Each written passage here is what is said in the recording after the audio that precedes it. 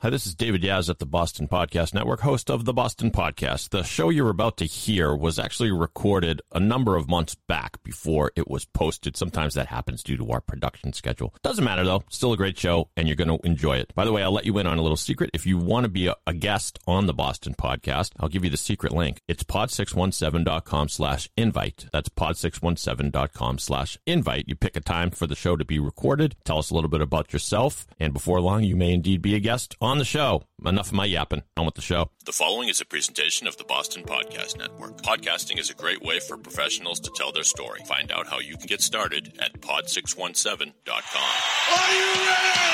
It's showtime!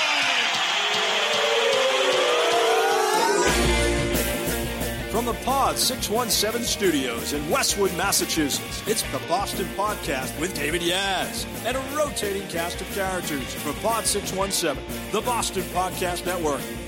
This is our f***ing city.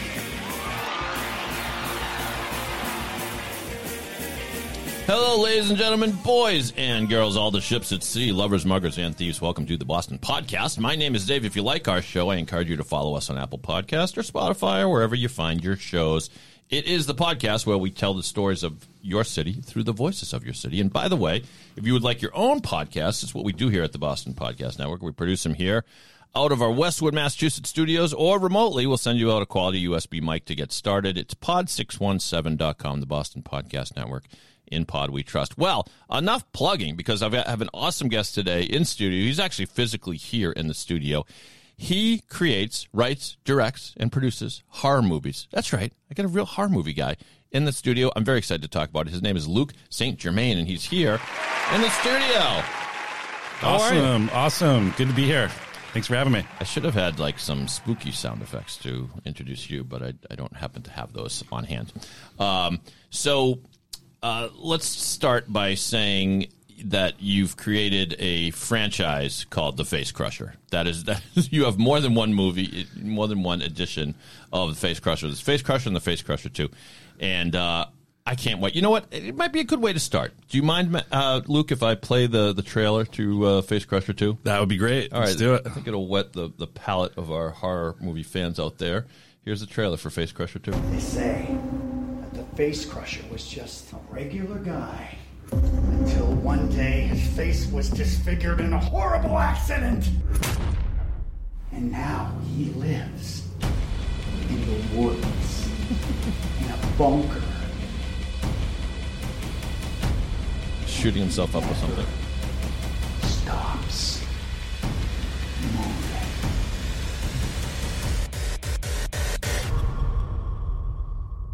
Yeah, Face Crusher 2. Yeah, so the first thing I noticed is you'll forgive me, but this is obviously intentional.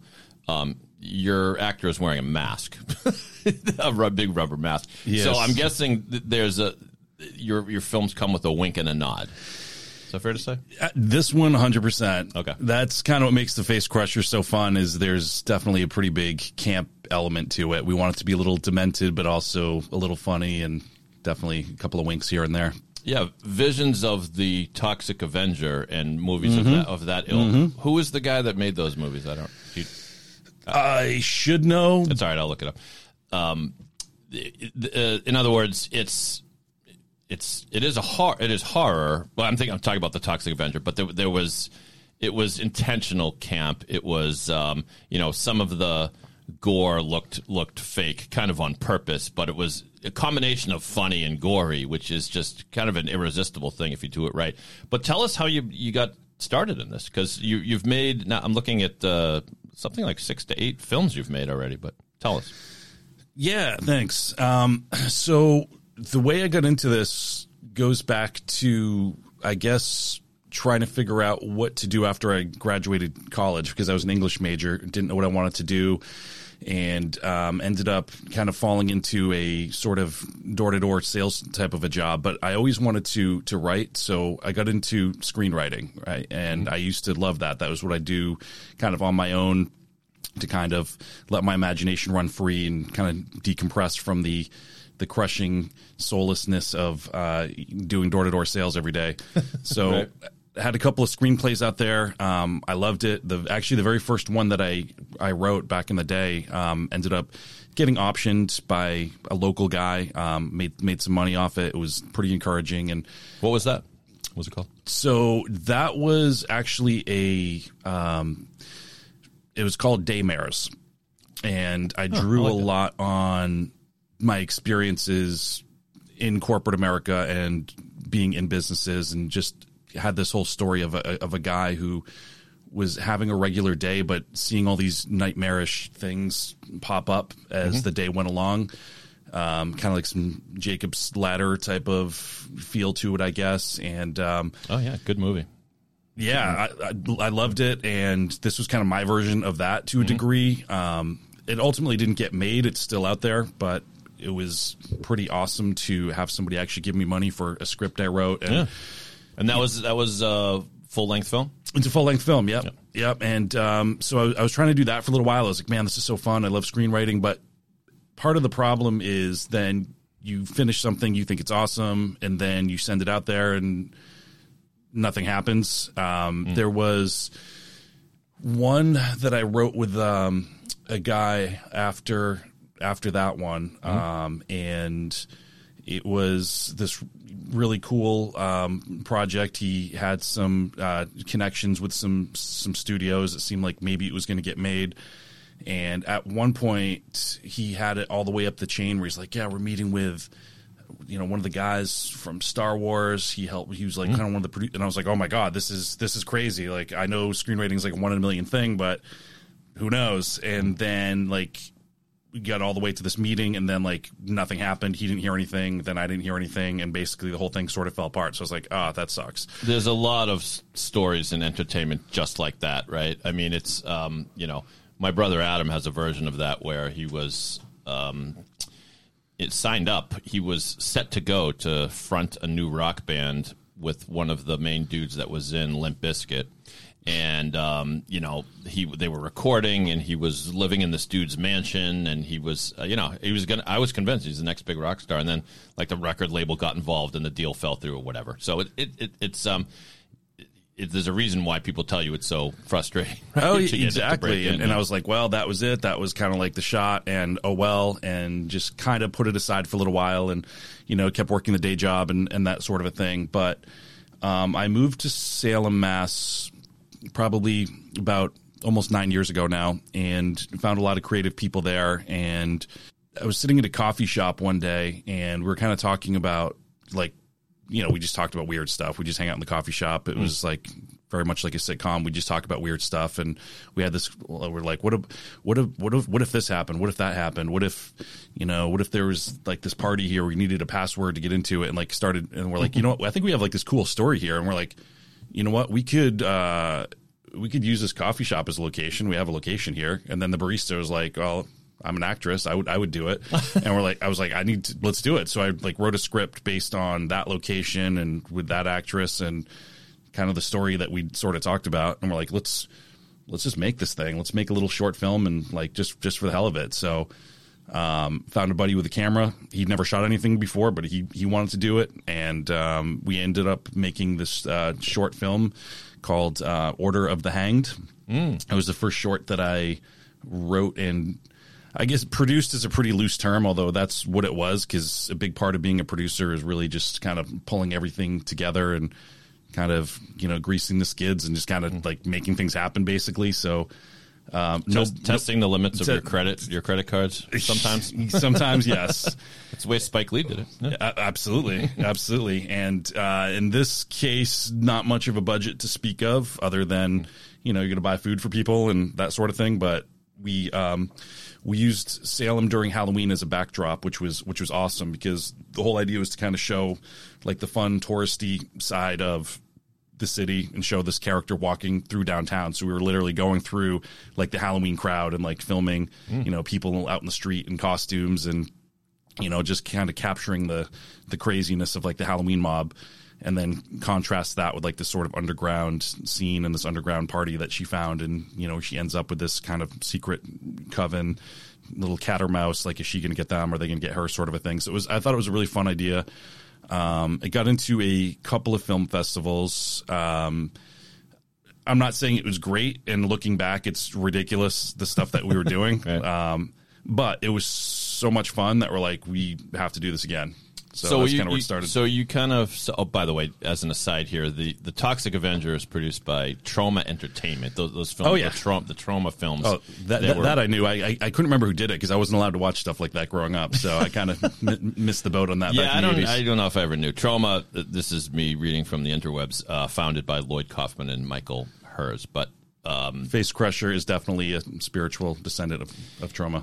Yeah, they've done movies like Cannibal the Musical, The Class of Nukem High, and of course The Toxic Avenger, which is the heartwarming tale of a hero who was poisoned by radiation or something, and it's just figured through the whole movie. I hear there's a remake on the way, so there. I heard that too. Yeah. It could be his time again soon. That's funny. So, what is it you like about horror? Because I'll tell you, I have a screenplay too. You can have it if you want. A buddy of mine wrote it in like 1992, I think, and we wrote it during the height of the talk show, the crazy talk show craze. If you're old enough to remember when Jerry Springer first burst on the scene, and there was Jenny Jones, and there was a whole raft of these like absurd behavior and absurd guests on talk shows. So we wrote one about this dude who was just kind of bored with his life as a social worker. And he teamed up with this woman he met, and they posed as different crazy people to go on these talk shows. And then they kind of fell in love and this whole thing. And it was called Chips and Salsa, which sounds random, but we thought it was a good name for a movie. Love to read it. Yeah, I don't know if I can find it.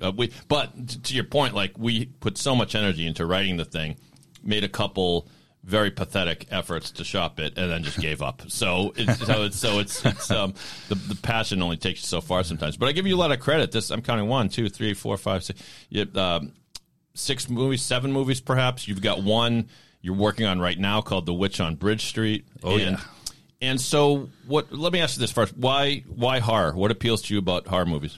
Yeah, I guess there's a couple of things. Because I feel like what I'm doing is not strictly like horror per se, and horror is such a popular genre now, and there's so many different kind of niches that people carve out. I'm not going to be I'm really going to terrify you guy, or we're going to just do a bunch of crazy blood and gore and kind of go for that crowd. I like things that are just a little strange and unusual, and I like to think of it as Twilight Zone-ish, I guess. That would probably be my ultimate like aspiration is to kind of be at that level. So it's almost thinking like, what if something really weird happened, or what if this happened, and kind of go down that road a little bit. So ultimately, I want the stories to be a little strange and unusual, and have just a little bit of humor in them to make them, kind of interesting. So it's not trying to give you nightmares. It's not trying to,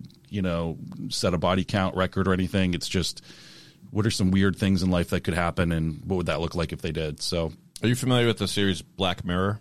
I love Black Mirror. Yeah, 100%. Because what you're describing reminds me of that. Love Black Mirror. Yeah, for those unfamiliar, I believe they're all on Netflix still, but it was a British-produced show, kind of like a modern-day version of The Twilight Zone, set in the not-too-distant future, and imagines all the horrible possibilities of our technology, and just does it very well. It really hits home. So, give us an example of something in your films that is like a what-if kind of thing.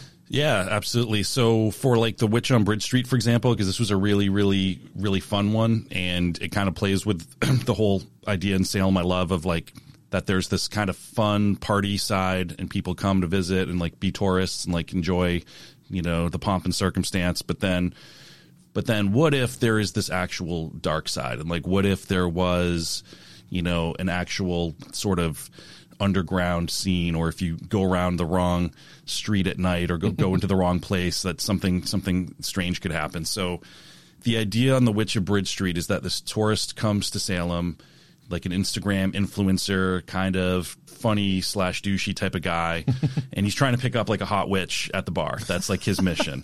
Right. And then it's like, well, what if who we picked up was actually like an ancient, horrible, terrible witch that just looked at him as a fly coming into her web, basically. Yeah. So that was kind of the idea is, what if a tourist picked somebody up and was actually a witch who didn't have good intentions for him? So that's basically the story.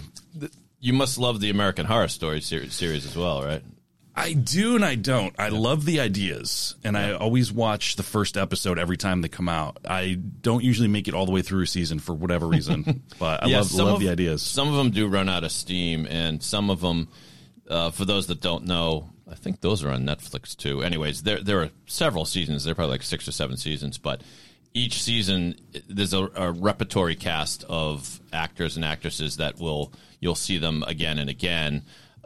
Jessica Lange is in some of them, and a bunch of people that I can't name off the top of my head. But, one of them is set in an asylum in New England, actually, and it flashes back shows you what happened during, like, the 40s and 50s in this asylum, and the spirits continue to haunt the place. They did one in the wake of Trump being elected president. They imagined what would be, it was pretty clever. Like you said, the idea, what could be a horror story about the political divide in our country. And it was that there was this underground cult of people that were, these bloodthirsty Trump supporters, but then the liberals were not left unscathed either. Like there were some evil liberals in the mix too. I'm not doing it justice. And then the one that might have been the most clever was that they did a salute to the 80s slasher films, and which had all these great callbacks, including like the band, was it Spandau Ballet? I think it was Spandau, but no, it was Kajagoogoo. Kajagoogoo, of course, it shows up and they all get murdered. It's still leading to this great line. It was like, Kajagoogoo just got murdered on this bus. They're all dead. It was just that's amazing. But it was tongue in cheek. What were the movies that influenced you when you grew up? Oh man, so this is kind of like a deep cut, I guess. Go ahead. So I didn't grow up as a horror person. Like I said, I wasn't allowed to watch them, so I kind of missed the boat on a lot of like the classic 80s things like as they were happening. It wasn't until I was older and watched them. The scariest movies that I ever saw, my brother Matt could probably back me up on this one, were a series of movies that we watched at the church that we used to go to, which was... Well, that's creepy in and of itself. Oh, yeah. Think like late 70s, low budget, indie, Christian, end of the world type of themes. The Rapture, yeah. The Rapture, yeah. It was the Thief in the Night series, if anybody's familiar with that. It's like a 4-part series, and, it starts off with, the usual, fun and games, people at a carnival, and they get a chance to accept Jesus and go to heaven. And, of course, they don't. And then, of course, everything starts to go wrong, and the rapture happens. The government starts rounding people up. They start branding people, executing people going on the run, getting their houses broken into by the government in the middle of the night. Supernatural things start to happen.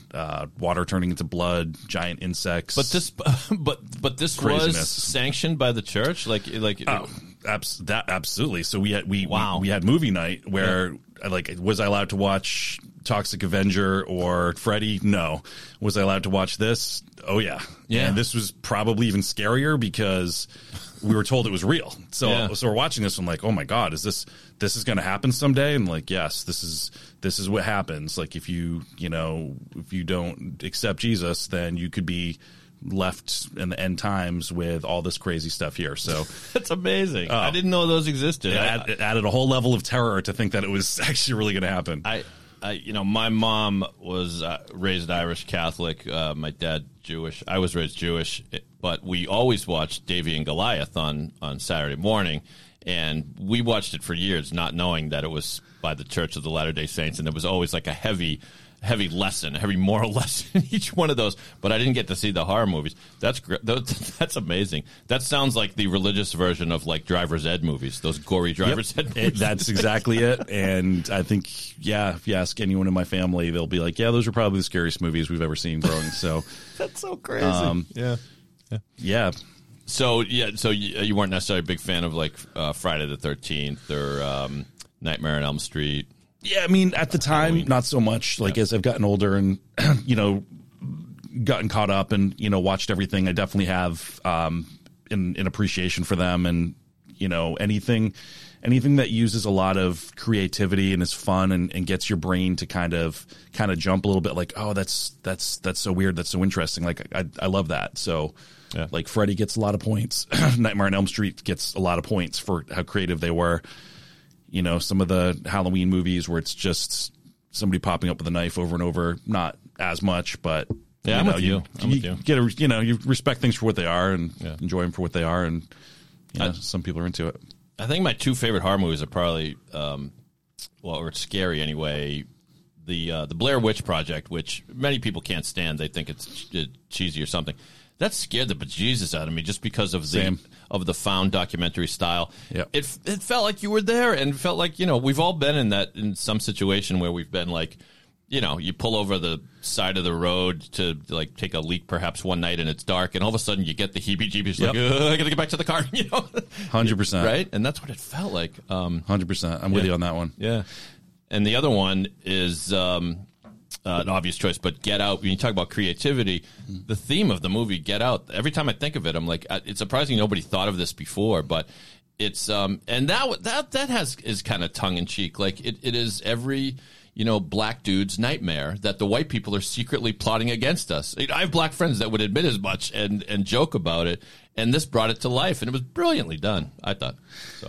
Yeah, absolutely. And, anything involving diabolical cults is always going to be interesting to me. So it definitely had that element. And there you go. There's the whole what if. Like, what if these people are not your friends? What if this is actually like some cult-like behavior and you don't realize it till it's too late? Like, love it.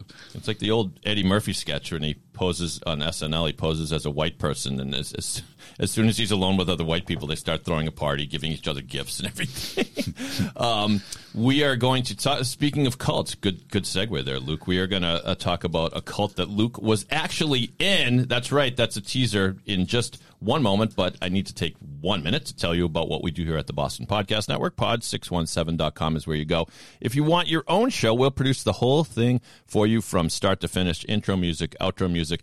Podcasting is a great way to connect with your network, whether you're a lawyer, an entrepreneur, a financial advisor, or someone who just wants to get your message out and connect with your audience in a new way. You invite your guests on the show, and they're amazed at the quality of the show and the production, and you create a living, breathing piece of promotion for them. You do a solid for them, and you produce a great show yourself that lives forever on the internet. Pod617.com is where you go to get started. The Boston Podcast Network.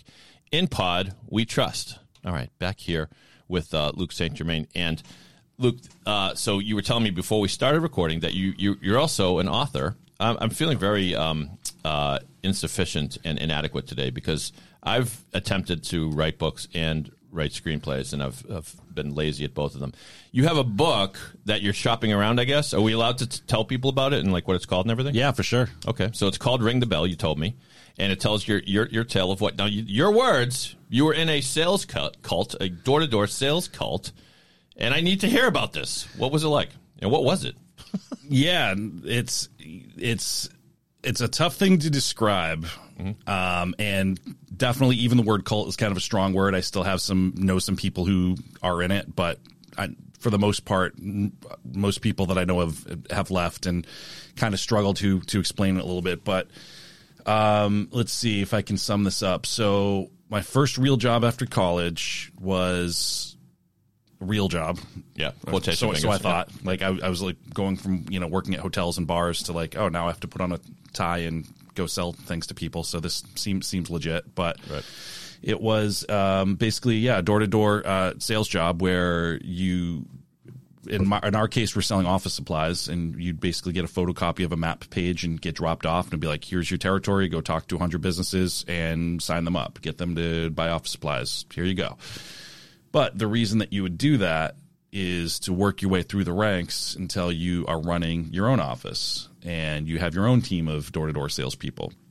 So I ended up doing that for a little over 4 years and kind of moved my way through the ranks, so to speak, from selling door-to-door, which was out in California, to following somebody to open their own office, which was out in Philadelphia, to opening my own office, which was out in Chicago, and kind of moving like through the company basically, and kind of learning along the way how it all worked. And what are you selling? So we were selling office supplies. That was our main campaign. But as the circle of knowledge sort of broadened, you realize that there were multiple offices in every state. There was hundreds of offices. There was dozens of different campaigns. So like our office would work on office supplies, but there'd be another one across the city working on selling cell phones or selling, credit card processing, or like all these sort of different campaigns they were working on, including people going door to door at houses selling coupons, including people going out on the streets with hockey bags full of stuff to sell. And it was all connected by this system of you start off doing sales, then you move your way up to running your own office. And if you do it the right way and you work hard enough and you have a good enough attitude, someday you'll be a millionaire. You know what? I went on a job interview when a lot of people have. Yeah, when I got out of law school, the job market sucked, so I took any interview I could get. And there was an ad in the paper. I remember it said entertainment manager wanted, which seemed too good to be true, and it was. Oh yeah. But I had time to kill, and so I went on that. I showed up, and they're like, "Well, what we basically do is we sell these coupons, and we go door to door to businesses and wherever we can find." And they were coupons to either like paintball or these glamour shots things. You go to the mall. That's what it was. I've even done the glamour shots really? When I went around the neighborhood, and yeah, absolutely. I remember knocking on a door, and an old lady answered that had like basically medical equipment hanging off her face, wondering why I was at the door. I was like, "Do you want some glamour shots for $20?" Like, probably not. Said, "You look marvelous, so you should do this." Yeah, and I remember the pitch they gave me because I mean, first of all, I was a law school graduate. What the hell was I doing there? But leave no stone unturned. So, but at the end, I remember it's like they were giving me a pitch, and there was this guy there that was kind of smarmy, and yet he said, "I think you have a lot of promise, David." And I made my first $1 million after about 7 years, but and I've never looked back, and whatever. And so that's the kind of thing you're talking about. So in a way, it doesn't matter what they're selling, I guess, right? That's what's weird. Oh, that's part of the message is It doesn't matter what we're selling. Like none of it matters. It's like what we're selling doesn't matter. Doing sales doesn't matter. What matters is you're learning how to run a business. So, okay. So, but where does I mean, and you said cult's too strong a word. That's fine. But where does the culture part come in? Like, yeah. So where that comes in, because I didn't think of it as a cult at the time. Yeah. That didn't come up till later. But what I did realize is that it takes up so much of your life that it's almost like here's your new life, right? Which gets spun as this is what being an entrepreneur is all about. So you get to the office at say 7 a.m. You spend 2 hours doing sales training and like practice pitching, and then you go out in the field at 9, and then you come back and you hang out in the office and decompress. You ring the bell if you had a good day, and then a lot of times people go out at night to do team bonding and like go play, pool or go bowling or something, and then you get home at 10 or 11 at night and do it all over again the next day. So, but between the amount of time that it took and having to travel to new cities to open an office and like basically dedicate everything you had to it, some people gave too much and ended up losing relationships. Like I broke up with my girlfriend during this process that I was with for 4 years. And, that's people would basically have to give everything to it. And not a lot of people made it. So as you can imagine, a lot of people who left are fairly bitter.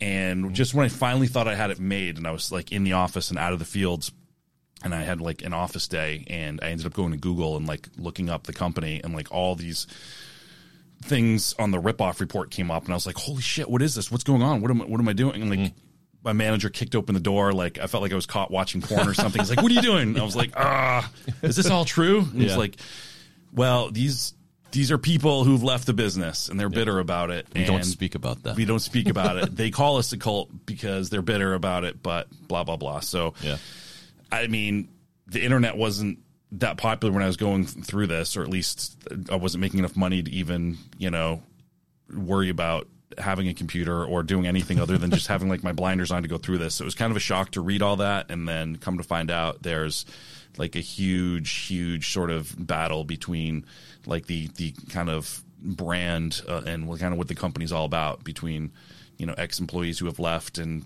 these rip-off report type of sites versus the people who are still in it that are like, no, those are losers. They couldn't make it. This business isn't for everybody.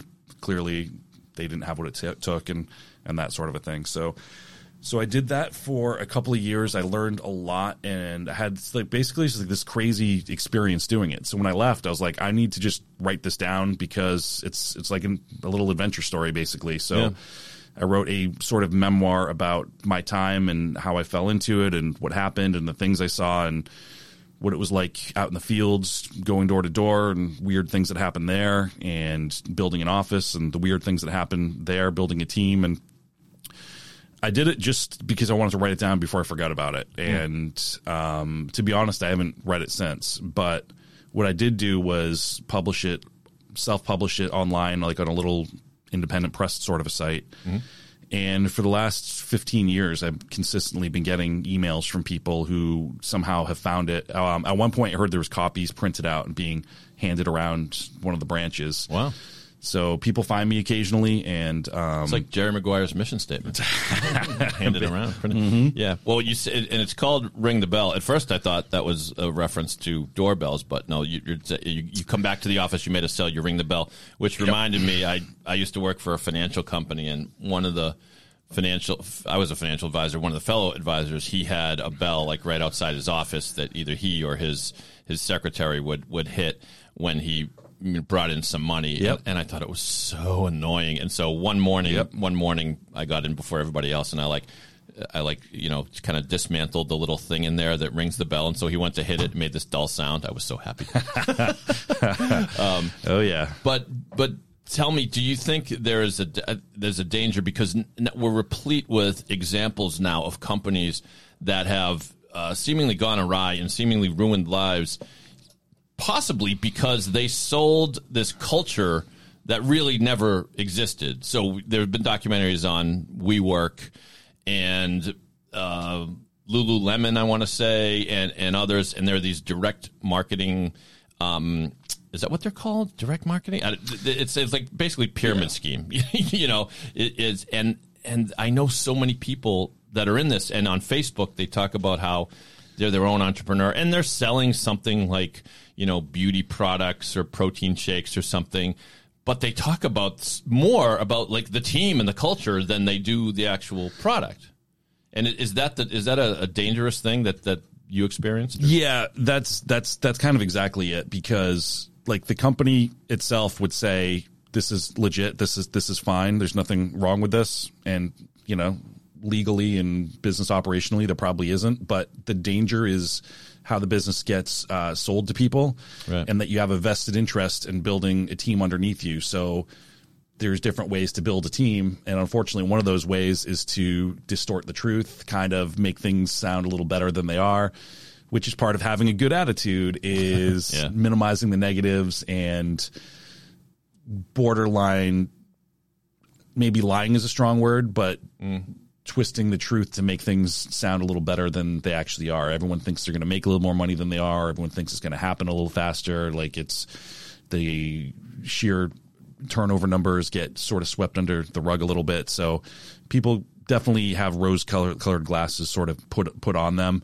and at a certain point they get ripped off. And that's what happened to me, just at a very late stage where I was just looking at more the eagle's eye view of the business, and I was like, wow, this is the perspective that I didn't have before and wasn't given before, and finally hit a point where I'm like, I don't want to do it anymore. Yeah.